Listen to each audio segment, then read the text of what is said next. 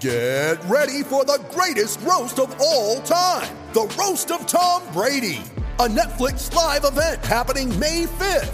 Hosted by Kevin Hart, the 7-time world champion gets his cleats held to the fire by famous friends and frenemies on an unforgettable night where everything is fair game. Tune in on May 5th at 5 p.m. Pacific time for the Roast of Tom Brady, live only on Netflix. You ready? Showtime. On May 3rd, summer starts with The Fall Guy. Let's do it later. Let's drink a spicy margarita. Make some bad decisions. Yes! Audiences are falling in love with the most entertaining film of the year. Fall Guy. Fall Guy? Fall guy. That's what the poster said. See Ryan Gosling and Emily Blunt in the movie critics say exists to make you happy. Trying to make it out? Nope. Because I don't either. It's not what I'm into right now. What are you into? Talking. Yeah. The Fall Guy. Only in theaters May 3rd. Rated PG-13. Coming to you from Classic City, the capital of the Bulldog Nation. It's time for another edition of the podcast designed for the most die-hard Georgia fans in the country. Here are your hosts, Tyler and Curtis. What's up, guys? Welcome back to another edition of the Glory UGA podcast. I'm your host, Tyler, and I've got my co-host, Curtis, here with me today to recap Georgia's latest victory in the clean, old-fashioned hate rivalry shutout edition. And off the top here, why not? I got a few numbers to just rub a little bit of salt in Tech's wound because Tech sucks. So off the top, let's go with this. So if you guys don't know this by now, a lot of you probably do, but just in case you don't, never hurts to reiterate it. This is the largest shutout win by Georgia over Georgia Tech in our program's history. This also matched the largest margin of victory that we've ever had over the Nerds, matching the margin of victory from the 2019 game, actually the very last time that we played Tech. That was a 52-7 victory, obviously 45 points there. So let's just think about this for a second, guys. The two largest margins of victory in the history of this series have come the last two times that we've played them. That is not something Jeff Collins wants on his resume. But I mean, it just goes to show you where these two programs are right now. We are obviously doing big things, doing what we're doing, and Tech is a borderline FCS program right now. Jeff Collins came in talking big with his 404, ATL, all that junk, akin to Butch Jones and his brick-by-brick junk from years ago at Tennessee, and he has clearly just fallen flat on his face in Tech. It's hard to, it's hard to say, but I think it might be true. They are worse off under Jeff Collins right now than they were under Paul Johnson. I know it wasn't something their fans wanted to watch. I wouldn't want to watch triple option offense either. I get it, but at least they won some games under Paul Johnson. They're just not even close to beating us right now. Like, they're not even in the same stratosphere as Georgia. And it was never more evident than it was on Saturday. 45-0 could have easily been 100-0. Like, just as easily as Charleston Southern could have been 100-0, that game Saturday against Tech in Atlanta could have been 100-0 if we had really wanted to make it 100-0. And speaking of 100-0, Tech has now been beaten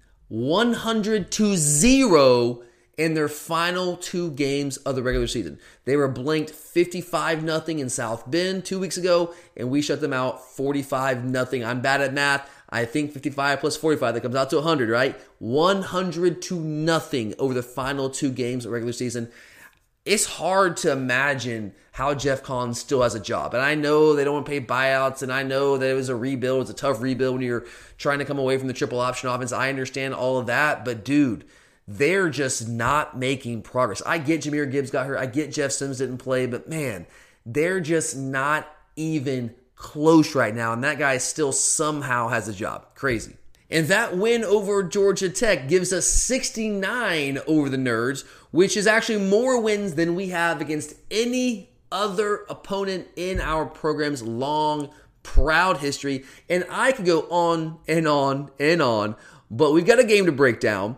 But first, before we go there, I do want to remind you guys about our good friends at Alumni Hall. I hope you guys got your Black Friday shopping in. I know I did. I got some things for my loved ones. Also got a thing or two for myself. Did treat myself a little bit. I tell you guys all the time, when I walk in Alumni Hall, I simply can't not buy something for myself. I'm always going to see something that I want, And when it comes to Georgia stuff, like there's just something in my brain, like I can't say no. I just got to get it. So always be repping. That's why I say always be repping. I am always repping in Alumni Hall. There's no one else in the country that helps you rep the G better than Alumni Hall. And if you missed the Black Friday sale, no big deal. Cyber Monday is here, guys. On Monday, they actually even have a better deal, 25% off your purchase if you use the code CYBER21 plus free shipping on all online orders. So that's awesome. It's only 25% off, but you're also saving a bundle on shipping there as well. Again, that's Cyber21. So don't miss out on this chance to get some Christmas shopping done, or hey, don't be ashamed. Buy a little something for yourself as well.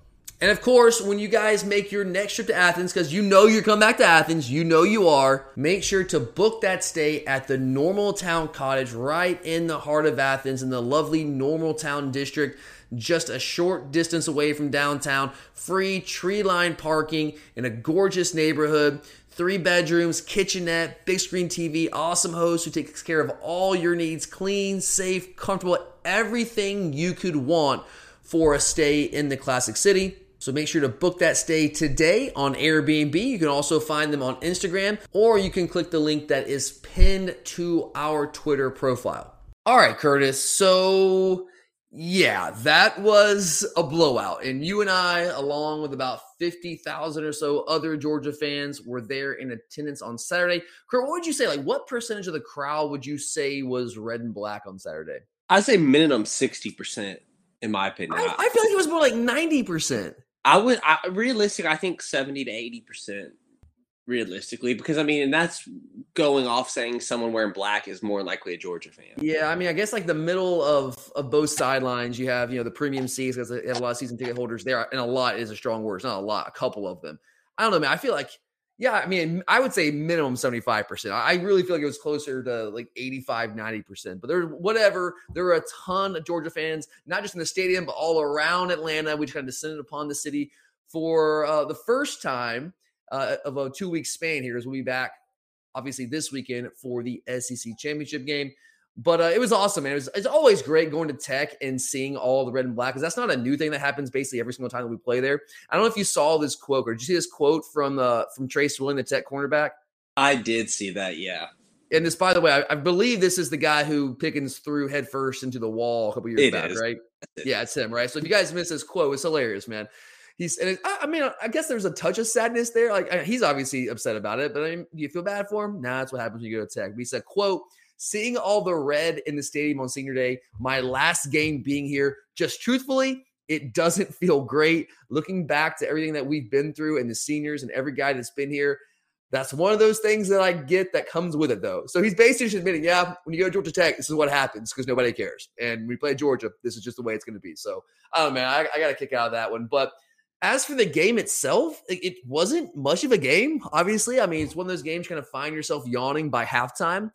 And I mean, it's awesome to beat people how we're beating people. Don't get me wrong. I love this, compared to the alternative, but it is completely taking the drama out of the equation. And the reality was, Kurt, I mean, well, yeah, Tech's not technically an FCS program. They kind of are right now. Like, they're kind of playing that way. I mean, they're just that bad. So just like with the Charleston Southern game, like there's no value in breaking down how that game played out. I mean, what are we going to talk about? So what we're going to do is we're going to approach today's show like this. I've got a list of topics coming out of the weekend. Most of them are related to the game that we played against Tech. And I'm just going to run through them, and we're just going to discuss it that way because there's just no reason to go back and hey, what was the turning point in the game? Because the ball was kicked off. That was a turning point in the game. So we're going to do it this way today. And Kurt, number one on my list of topics here to talk about coming out of the weekend is tight end Brock Bowers. Got a lot to talk about here, Curtis. I want to open with this, though. We did not get a chance to discuss it on the show last week, but Brock Bowers was outrageously not named a Mackey Award finalist. The 3 guys that were named, Trey McBride, 1,000 total yards, 12 yards per catch, 11 touchdowns. Charlie Kohler from Iowa State, 658 yards receiving, 12.4 yards per catch, 5 touchdowns. And this is the one that gets me, Curtis. Jalen Weidemeyer, tight end from Texas A&M, 491 yards receiving, 13.6 yards per catch, 4 touchdowns. Before this week against Tech, we went for 3 catches, 100 yards, 2 touchdowns. Bowers had 607 yards, 16.4 yards per reception, 9 touchdowns. So, Kurt, I'm just going to give you the floor here, man. What did you make of Brock being left off the Mackey Award finalist list?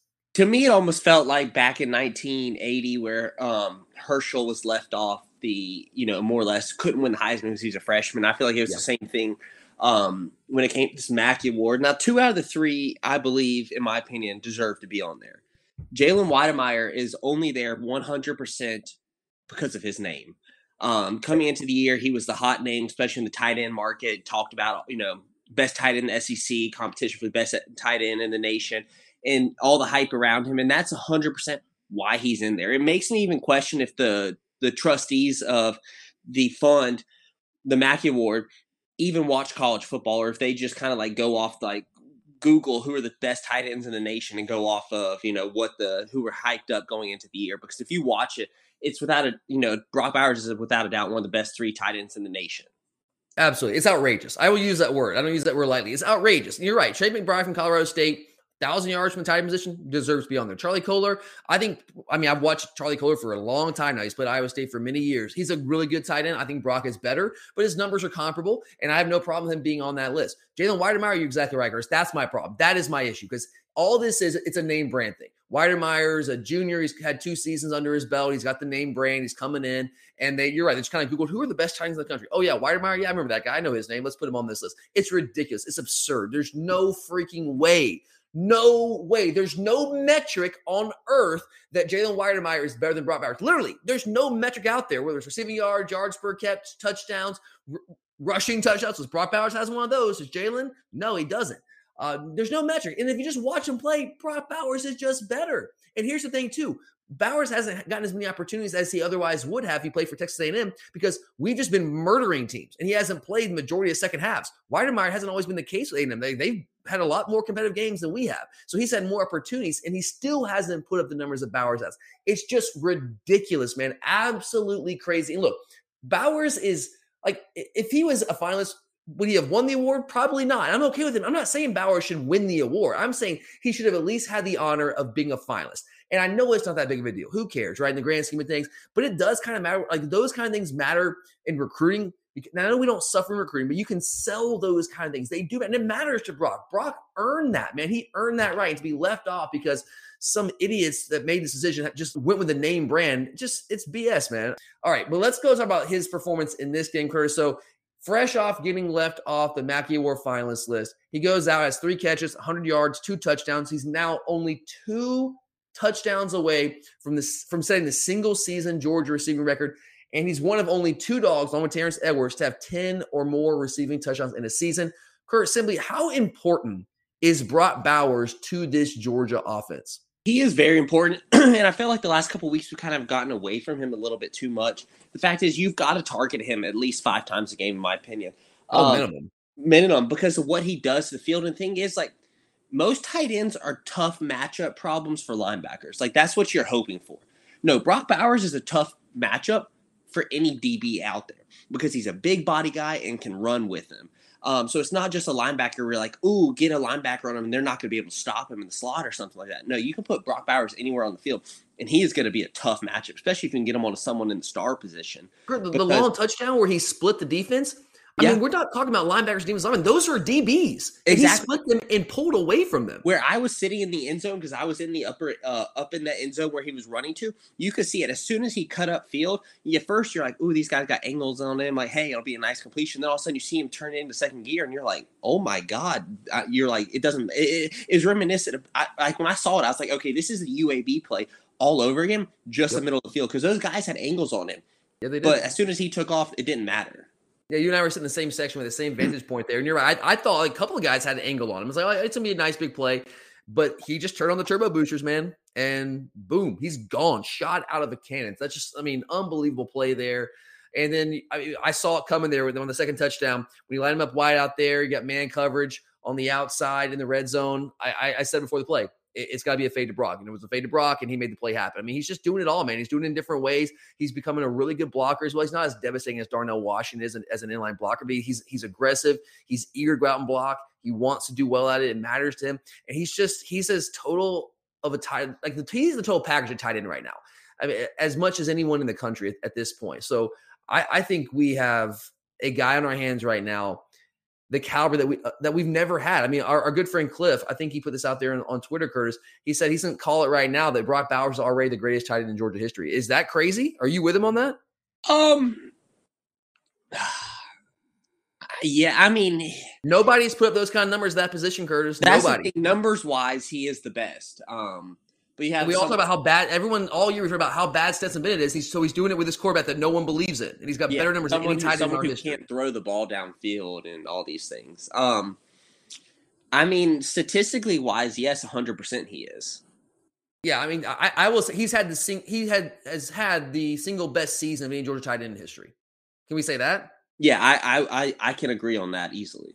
Yeah, I mean, he's young. He's got a couple years ahead of him, but that's what I'm saying. If he's had the single best season of any tight end in Georgia history as a true freshman, not a redshirt freshman, a true freshman who didn't play a senior of high school football out in Napa, California. And you got to, I mean, we haven't seen it yet, but you got to imagine there's even bigger and better things for him down the line, which is scary to think about. So I don't think it's crazy. I mean, he hasn't had the full career yet, but I mean, I might die on that hill with Cliff. I think I might. I mean, I think we can go ahead and I will go ahead and say that. I think right now he's the best tight end that we've had at Georgia. And we've got some really, really, really good tight ends. Ben Watson, Randy McMichael, Orson Charles, and the list goes on and on and on. We have a bunch of good tight ends. But I think Brock is the best of the bunch. And I think that will be proven out here over the next couple of seasons. I think he's probably going to go out and have, I don't know if he'll have as long of a pro career as a guy like Ben Watson, because Ben Watson played, 37 years in the NFL? It feels like. I mean, yeah, it feels like him. He's going to have a big-time pro career. I mean, he's that kind of dude. So I mean, we better enjoy it and love him while we got him. We're going to have him for 2 more years, and that dude's gone to the NFL. Well, last question about Brock before we move on. If you and I know that Brock Bowers is – I mean, well, let me ask you this. Do you think he's the biggest weapon on our offense right now? Yes. No, yeah. Yeah, I'll say it's close between him and James Cook. Yeah, him or Cook, I would say, are 2 top options right now. Yeah. So if we know that, I mean, I don't want to speak for you. I'm not a smart man. You know that Nick Saban and Pete Golding and the entire Alabama defensive staff there, they know that as well. And they are going to be dead set to take him away. And one thing about Brock, too, that makes him so valuable is it's not just the plays he makes, it's the plays that he opens up for other players. They were doubling him from the get-go in that game, guys. And that touchdown, the first touchdown pass to Jermaine Burton, that 25-yard touchdown pass to Burton, if you go back and watch it, Brock Bowers, when he ran a wheel route in that play, he was double covered. And that meant that you had Burton there with single coverage in the slot, and he's going to win that. Burton is going to win that 90% of the time. He's just going to. And so when Brock Bowers is as good as he is and he demands that kind of attention, it's going to open things up for everyone else. So if Tech knew that he was that kind of guy coming in, if they knew he was the top guy they had to shut down, Bama thinks the same thing. So Curtis, how does he match with Alabama? Can he still find a way to be as effective as he has been, like he was against Tech, even though that he's going to be the focus of their defensive game plan? I think he can. And the fact is that, especially when you watch Alabama's DBs and safeties and things like that, you think of Trey Battle or is it Trey Battle? No, Jordan Battle. Trey Battle is our old safety. Yeah, but the fact is, when you think of Battle, you think of a hard hitter who's coming up, but you don't think of someone great in coverage, and that's what I was building coverage. Yeah, you still have to find the matchups, and that's what you do to attack them. He's going to be guarded heavily, which I actually am okay with because, like you said, it's going to open it up for everyone else. Especially when we start going multiple tight end sets and him and Big O out there, one of them is going to be open. But the fact is, I still think, knowing Todd Monken, yes, he will still be utilized because Todd Monken, no matter what, he knows half the time he's like, yeah, I know they're going to try to take these people away, but he's so good at scheming people. He's like, I'm still going to scheme this guy up. Just like last year, especially when Jermaine Burton went down or things like that, they're going to try to shut down George Pickens, especially that Missouri game. Go back to that. I believe Burton didn't play in that one. And they're going to try to shut down George Pickens. Well, he still finds ways to scheme him open. And that's one of the things I love about Tom Monken is the way he schemes people open. So, yeah, I still think you're going to see Brock Bowers used. Now, you might not be as much like you see against Tech where he's just athletic superior. He's going to be superior athletically to a lot of people, but the gap's not going to be as big against Bama. But you will. Yeah, I love the matchup on the linebackers on their. But safety. You will still see him targeted. But I more than anything, I'm just excited for the opening he gives to other people too. Absolutely. Again, case in point, we saw that with Jermaine Burton, that touchdown pass, that 25-yard touchdown pass. I think it was I'm pretty sure it was the first touchdown of the game, right? I think it put up 10-0 there. But look, you're right. Talking about scheming them up, there's things that we can do. They're going to double them. They're going to. Now, are they going to do it every single snap? Probably not. Depends on the situation, down and distance, all of that. That all goes into it. But there's things, they are doubling them on every snap. You can run the screen game. You can do RPOs. There's things that you can do, and I have full confidence that Todd Monken can be able to do that because he did against Tech. I know Bama's a step up, a massive step up. We know that. But the concept's still the same. You're going to double him. We're going to have to find answers to get him open and to scheme it away to get the ball in his hands and let him do what he does. And I have confidence that Todd Monken is going to be able to do that. It's going to be a tougher matchup. We know that. But, again, there's about matchups. I like the matchup against the linebackers. I mean, To'o and Harris are liability. They're not okay. I don't say they're liabilities in coverage. They're not great in coverage. Jordan Battle is a flat out liability in coverage for them. Helms is a little bit better in coverage, but Battle is a big time liability. So I actually like those matchups, and that's why I think they're going to double him because they understand that too. That's not a good matchup that's in their favor. So they're going to have to find ways to kind of try to take him out, and that I'm excited about what that does, opening up the rest of our players. And we're going to come back to that later on, Curtis.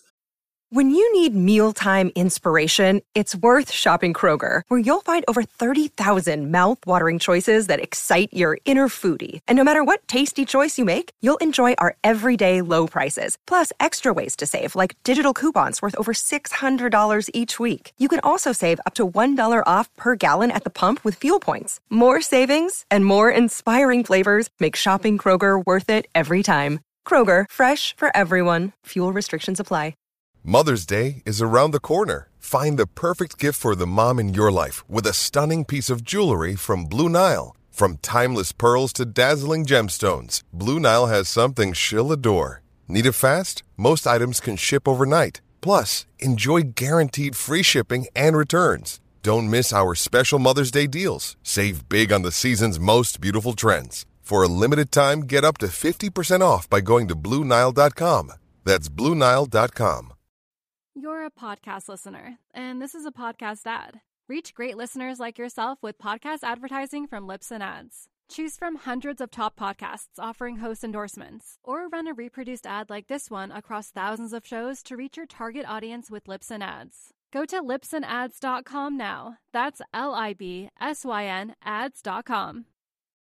Number 2 here on my list is Stetson Bennett bombing away 14 of 20, 255 yards passing, and pretty much just a half of football, 4 touchdowns, 12.8 yards per attempt. He's still second national in yards per attempt and number 1 in the Power 5 in yards per pass attempt. And Kurt, this has been the number 1 talking point all season. This is nothing new. Like we've heard all season long, all the questions we've gotten. When's JT going to be cleared to play? When's JT going to take the job back? All those things. But I mean, at this point, Curtis, all those questions have been answered. And anyone with an IQ above, 2 can clearly see that Stetson Bennett is Georgia's starting quarterback and can see that he is going to continue to be Georgia's starting quarterback at least for the rest of this 2021 football season. And Curtis, I know, and you're not alone, a lot of people out there, and myself included at times, I know you've had some doubts about him all season long, but how do you feel about Stetson Bennett entering the postseason right now? Nervous. Okay. The biggest thing is truly, once again, like we haven't had to rely on him to win games. So I think to be in the playoffs, you're going to have to – the defense isn't going to win you every game. And I think that's just a fact. I mean, they may win. There will be a huge reason we win if we win. But the fact is you can't rely on them to hold everyone under 17 points or whatever it is. And the thing I'm nervous about is I know Stetson makes you watch the game against Tech. Like he had a great completion percentage and things like that. But the thing that scares us or scares me personally is if you're watching, especially like when you're watching like from the end zone where you can see the whole field and you see things opening up, I get nervous because he doesn't see the field quickly. Is my biggest thing is he doesn't get rid of the ball quickly. Like he sometimes there's a hesitation in there. Like he will complete the ball, especially against Tech, that one to Kieris and some of these other plays where there were guys open and the reads weren't there as quickly. And against a team that's quicker like Bama or stuff, that's what scares me. I think that's fair. I'm not going to push back on that too much. And I'll kind of in some obtuse way agree with you here. I'll say that Stetson Bennett is the best option for our offense when we can continue to run the game plan that we've had all season long. I think that he is the best option for the offense that we're running right now. Would you agree with me there, Curtis? Yeah, 100%. And that's the thing. Like we haven't had to go up there and we put up a lot of points with him at quarterback. So I sound crazy, but the fact is like it's not because we've been having to rely on being explosive and hitting the big pass plays. But we have been explosive, though. That's the thing. Well, and like, that's what I'm saying. That's what I said. I sound crazy when I say it, but it's not like where. But a lot of it has it's all set off play action. Exactly. I was about to say it's all been set up off play action. A lot of his big shots have come on play action where it's not like where we're sitting back there in the shotgun and we're throwing it. His percentages aren't as high, in my opinion. Well, yeah, we don't really use much like true drop back pass game with Stetson Bennett. Like, how often does he like take a snap and like drop, like take like a 5-step drop where it's not play action? Very rarely. Very rarely. It just doesn't happen. We boot him out, we sprint him out, and that's what Stetson does well. And like, if we can continue to operate with the offensive game plan and the offensive structure that we have all season, Stetson Bennett is the best quarterback for this team. And we're going to continue to put up big points and beat a lot of teams badly if we're able to do it. The concern, though, Curtis, I think it's fair in saying what happens if we play a team where that can't be the game plan. Like they force us out of our game. Because that happens, right? Curtis, is football. You have to adjust. And sometimes you get forced out of your game plan and you have to adjust on the fly. Can Stetson Bennett be as effective if we're forced away from that game plan? And we haven't been there yet. No one has forced us out of that game plan all season long. But we're in the postseason, Curtis. I think you're right there. We're going to play better teams. And it's going to be interesting to see if it happens, how does Stetson respond? Can he answer the bell when he's forced to actually drop back and pass? Like we're going like legit drop back pass game. He's throwing the ball 40 or so times a game. Now, my contention though is this, Curtis. I don't think that's going to happen. Like do you really think some team out there is going to go put up so many points on our defense that we're going to have to go win a shootout? Like, do you really think there's a team out there? Now that I thought Ohio State could be that team, and they scared me for that reason. But now they're out of the equation. Of the teams that are still in contention for a college football playoff berth, Curtis, which of those teams do you really think is going to do that to our defense where we have to win a shootout? I think Bama. Michigan? I think Bama. Alabama, yes. Alabama, too. And my biggest thing is it's not about that I don't think he can do it. It's just the more that he does it, the more of the hesitation is more likely to catch up with you. And you're right. The question's always going to be there. It's going to linger until he does. Well, and let's be honest, especially with it being Bama, for the fans that were at that game last year, it's scary because of how bad he came out in that second half. And that's been a lot of like why people have been against him this year is because everyone has flashbacks to that second half against Alabama, just how there's no other way to say it, but how terrible he was that second half, especially with his vision. He cost us that game in the second half. Yeah, with his decision making and his vision on the field. So if we win this game come Saturday, it wouldn't even be till the game is over that I feel safe because I thought we were doing well last time. So I think that's the biggest thing is people just a lot of fans and everyone has flashbacks to that. And Stetson is a completely different, or not completely different, but I think he has grown a lot. He's much better. Yeah, he's a better quarterback. But until we go out and do it against the top team, it's always going to be that lingering theme. Well, I don't think that's one of the reasons. I think that's the main reason why people were hesitant to buy into Stetson this season. I think that is the primary factors. They, just like you said, they saw the game against Alabama last year, and the idea was like, hey, yeah, he can beat Auburn, yeah, he can beat Tennessee, but and Bama was the one time we threw it, about 40 times with him, it felt like that game. Yep. So that's why a lot of people, like even when I'm talking about it, like the fact is like we haven't, I can't remember how many he had against Tennessee, but realistically we haven't asked him to throw all that much. And that's why I get scared because, I mean, I'm human and I think back to that time. Like everyone always thinks back to when they got hurt. And as a Georgia fan with Stetson Bennett, you think back to that game. I'm not going to sit here. I can't lie, Curtis. I'm not going to sit here and say that like I don't think about that game at all and that performance. And I haven't at any point in the season. I certainly have. And I don't know if I was hesitant to buy into Stetson. I think I got on the Stetson train a little bit earlier than some other people, but I have my questions and I still have some questions. If we get in a position where he has to drop back and throw the ball 35, 40 times a game and the drop back passing, can he do it? I don't know. I haven't seen him do it. So there's no proof of concept there, I guess is what I'm saying. But I mean, you're right, Curtis. Like you go back to the Alabama game. So I'm pulling up the numbers right now. So against Alabama, he threw the ball 40 times, 18 to 40, 269, 2 touchdowns, 3 interceptions. Other than that game, I don't think he's thrown the ball 30 times in a game. I really don't. I'm gonna check this season. Yep. His high water mark is 29 attempts other than that game. And that's what I'm talking about. That's our game plan with him, right? We want to run the football. We want to limit the opportunities that we put the ball in the air. And when we do, we want to take chunk shots off play action. and he has fit that to a T. But if someone knocks us off that game plan, then what's it going to look like? And that is the one question I have. And I'm not saying that Stetson can't answer that question affirmatively. I'm just saying it's fair for that to be a question. All right, let me ask you this, Curtis, real quick before we move on to the next one. Deep down, do you think we can be Alabama with Stetson Bennett as our quarterback? I think we can, because the fact is we were dominating them for the most part in that first half with him. I've been hard on him, but like I said, he is a different quarterback this year. He has improved. And if he can stay within himself, I think that's the biggest thing, is if Stetson can stay within himself, we can win. Well, if he can stay within himself and our defense continues to do its job so we can continue to operate with the game plan that we've had all year. If those things stay the same again on Saturday against Alabama, then yes, we can win that game. And we will win that game if all that happens. We'll see. All right, let's take the next step. Can we win a national title with Stetson? In the past, you've said no. Do you still say no? I think the odds are growing in our favor with someone like, say, Ohio State getting knocked out. Changing your tune a little bit. I like it. Well, like you brought up, Ohio State was the one team that when we talked about teams that we could potentially face that had good offenses, it was mainly Alabama and Ohio State. Mm-hmm. And if we get in, Ohio State's not getting in, and the rest of the teams aren't as explosive, scary offensively. I mean, Cincinnati, Michigan, Oklahoma State. Come on. I mean, those teams don't scare me offensively. They just don't. Alabama, I don't know if Alabama scares me offensively. They're certainly more capable than those other teams. And so but that's been my point, is like, which of those teams is going to force us out of what we do? Which one's going to put enough points on our defense to force us out of what we do offensively? And I thought Ohio State could do it. I think Bama's got the next best chance to do it. But Kurt, you saw the Iron Bowl. Like, after seeing that, how do you feel?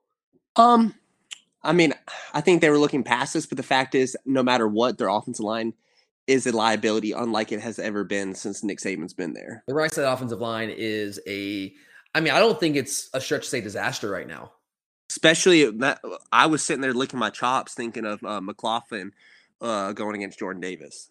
Dalcourt, man. Night, guys. It's not going to work out well for you. I'm just saying. All right, let's move on to the next one here, Curtis. Number 3, punt returns. How are you feeling about Kearis Jackson returning punts right now? Now, I put this one here because I know you were texting me about it during the game. How do you feel about Kearis returning punts? He's explosive, yes. Scary, yes, also. He scares me with his decision-making and his catching. And that's why he's back there, though, Curtis. It's not because we have other explosive guys. He's back there because he's experienced and our coaches trust him. Can you say that right now? Do you trust him back there? No, because was it a couple weeks ago? Like, it wasn't against Charleston Southern. It was against someone else. He was scaring me back there. And then you come out against Tech. The first one he bobbles, and then the second one he just catches it and gets demolished when he should have called a fair catch. And I feel like it's the last couple games he's been making some questionable decisions. Yep. And I love Kearis. He's an awesome player, an awesome leader in our locker room. And you're right, he's a dangerous return man. And he's done a really good job most of his career doing this. He really has. But, you can't make mistakes like that. You can get away with against Tech. But, Curtis, I don't know if you watched the Bedlam game, Oklahoma State. Like, special teams mistakes really cost both teams, went back and forth. And that can change a game. Like, when you play these better teams like Alabama, the margins become razor thin, and things like that can absolutely cost you a game. Now, maybe if Ladd McConkey goes out there, he makes the same mistakes. I don't know. Maybe the coaches have seen something in practice and they see Ladd make those mistakes and say, well, Kearis might make some, but he makes fewer than Ladd. Maybe that's the case. I don't know.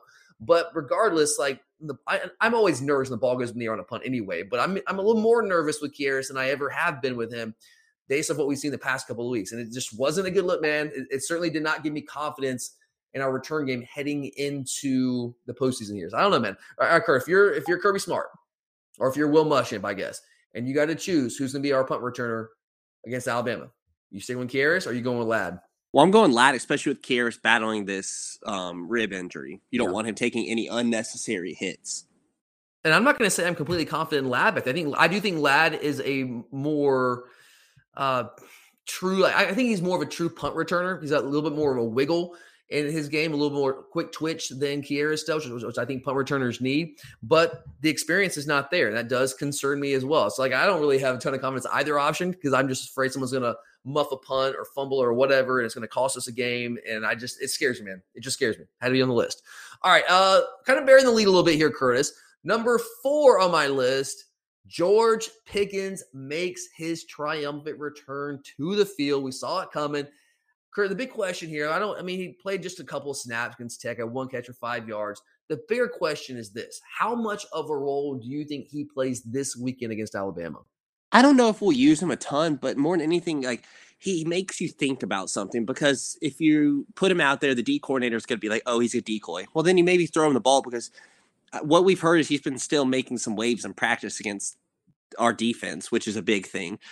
So you put him out there, they ignore him, try to throw him the ball, and then maybe he opens it up for everyone else, or they think, okay, we at least have to respect it, and it opens up for someone. So it just makes them think a lot, which can be a good thing. And let's be honest, George, I think, takes pride in blocking. He's come a long way in the way he blocks also. If you look back, especially last year, he's one of those guys that would always just drive people downfield.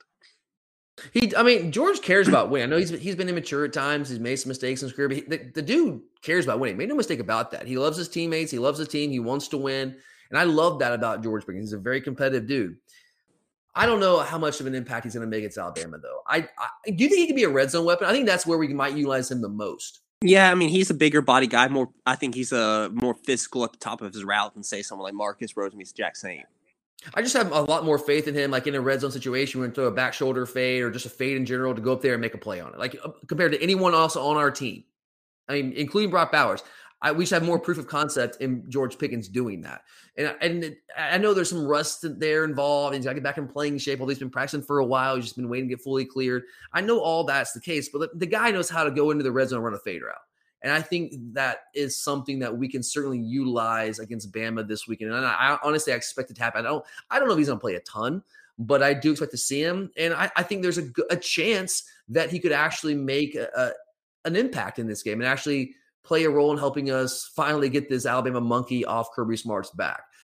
You're a podcast listener, and this is a podcast ad. Reach great listeners like yourself with podcast advertising from Libsyn Ads. Choose from hundreds of top podcasts offering host endorsements, or run a reproduced ad like this one across thousands of shows to reach your target audience with Libsyn Ads. Go to libsynads.com now. That's LIBSYN ads.com.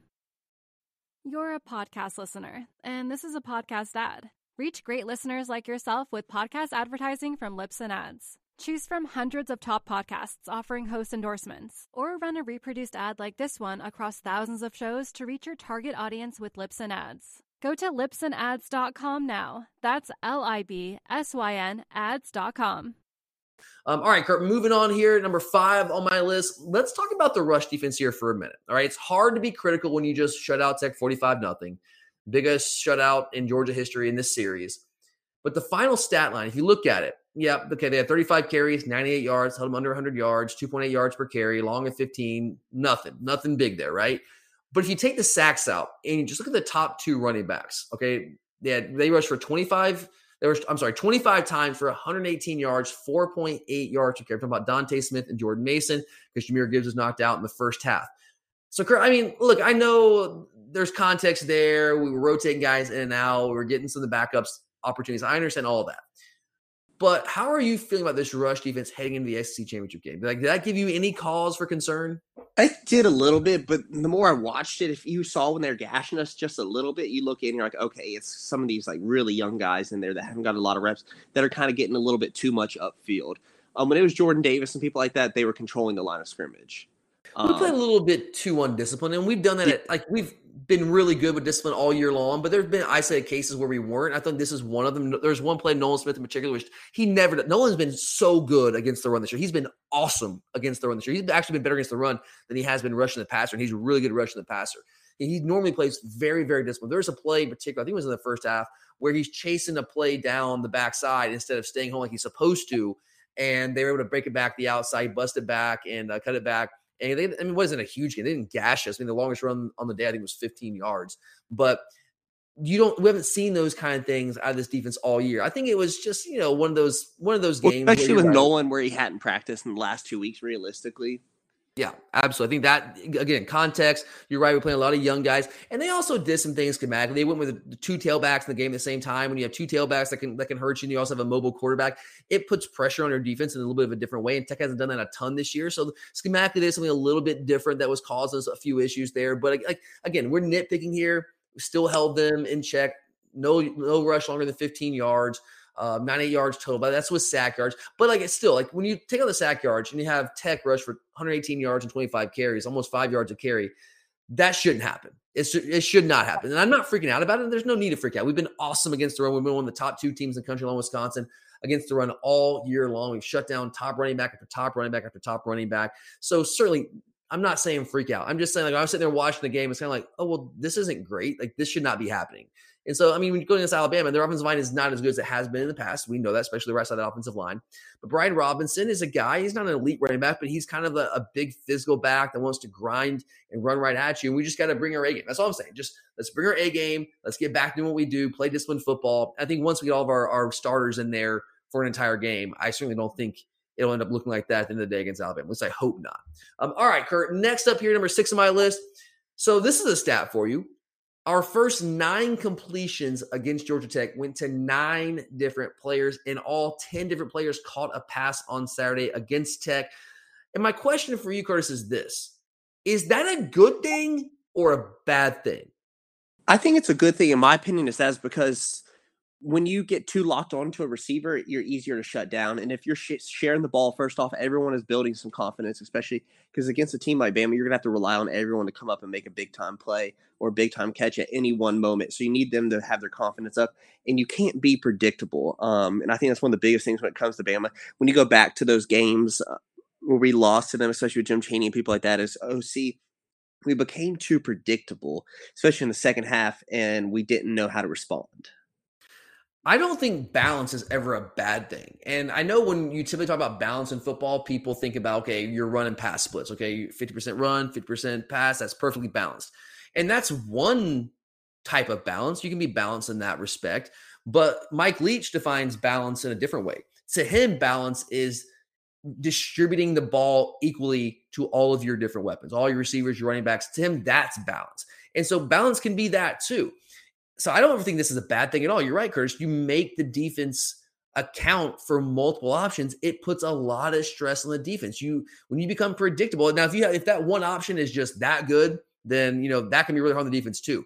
But when you have guys, let's count the weapons, Curtis. You've got obviously Brock Bowers. Talked about James Cook, Jermaine Burton caught a touchdown pass. George Pickens has come back in the equation now. Got Darnell Washington. You got Ladd McConkey. You got Kearis Jackson if he's healthy. We have a plethora of Kenny McIntosh. So many options out there, Curtis. And you want to get these guys touches. They're all that good. They all deserve touches. And when they can all hurt you and they can all make you pay, it puts a ton of pressure on defense. Going back to Brock Bowers. You double Brock Bowers. Okay, you think he's our number one option? Fine. That leaves other people one-on-one. And we have the guys that can make you pay for that.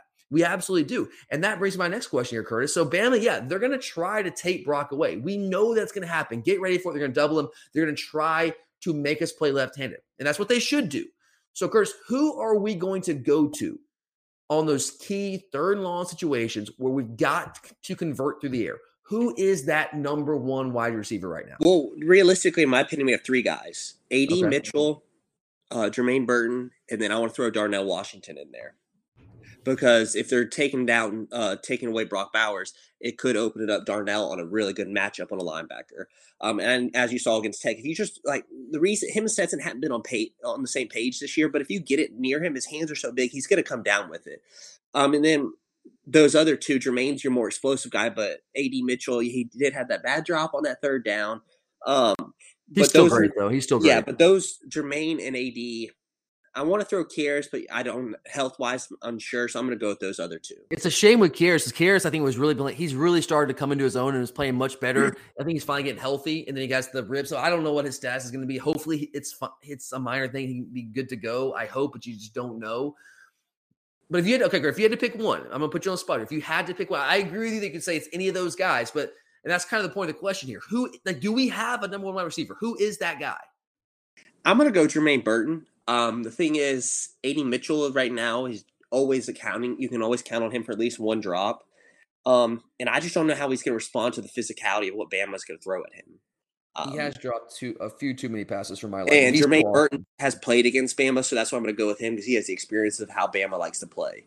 Yeah, Jermaine's one of the, it's like he's not Jermaine.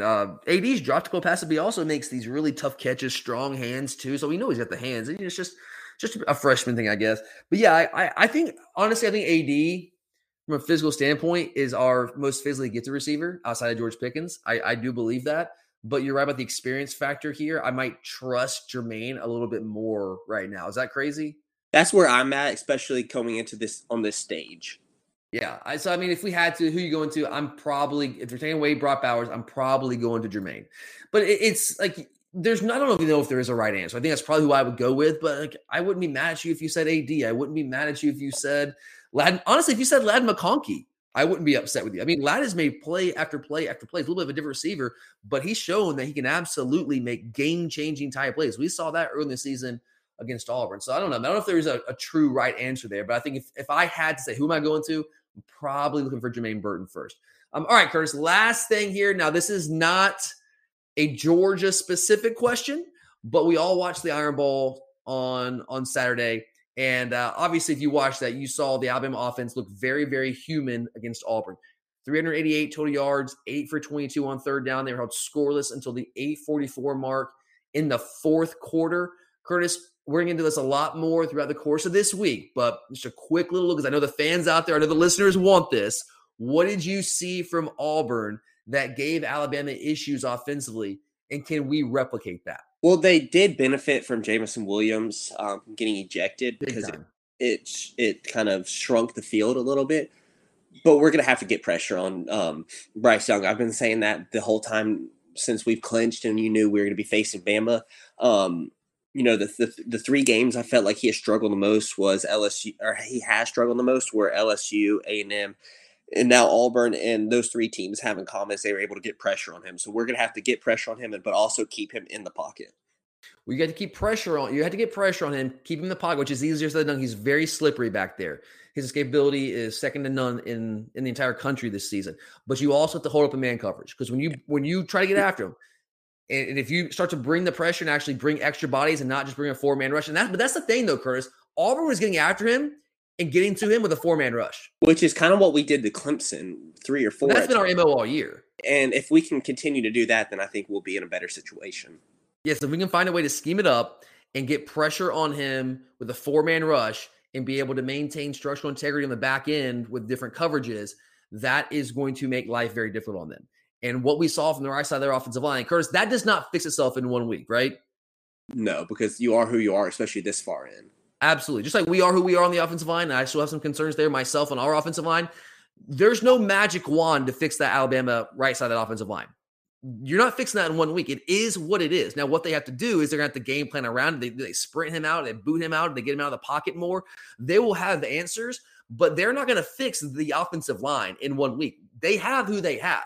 And if Auburn's very average defensive line was able to do that to them, Curtis, what on earth are we going to be able to do next week? You're hoping good things. I mean, you would certainly hope so. And look, and every game is different. I understand it's a rivalry game. I get all of that. We had different players. They had different players.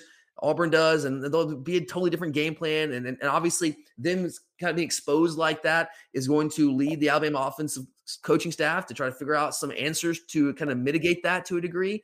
But you're right. You're 100% right, Curtis.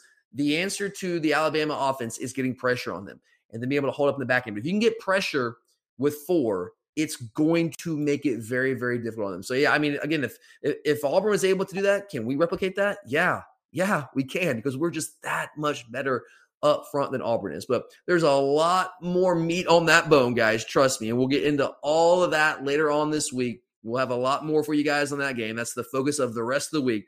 But for now, that closes the book on Clean Old-Fashioned Hate 2021 edition. We really appreciate you guys taking time out of your day to listen. You got to check in later this week, guys. I'm telling you, we're going to have the best coverage for the SEC Championship game that you're going to find anywhere. There's a ton of great content out there. They're all great. They all bring their own value to the table. But I'm telling you, if you're looking for X's and O's, if you're looking for the hardcore football talk, we are going to bring that to you all week long. So make sure to check back in here. But for Curtis, I'm Tyler. Thank you for listening. And as always, go Dogs!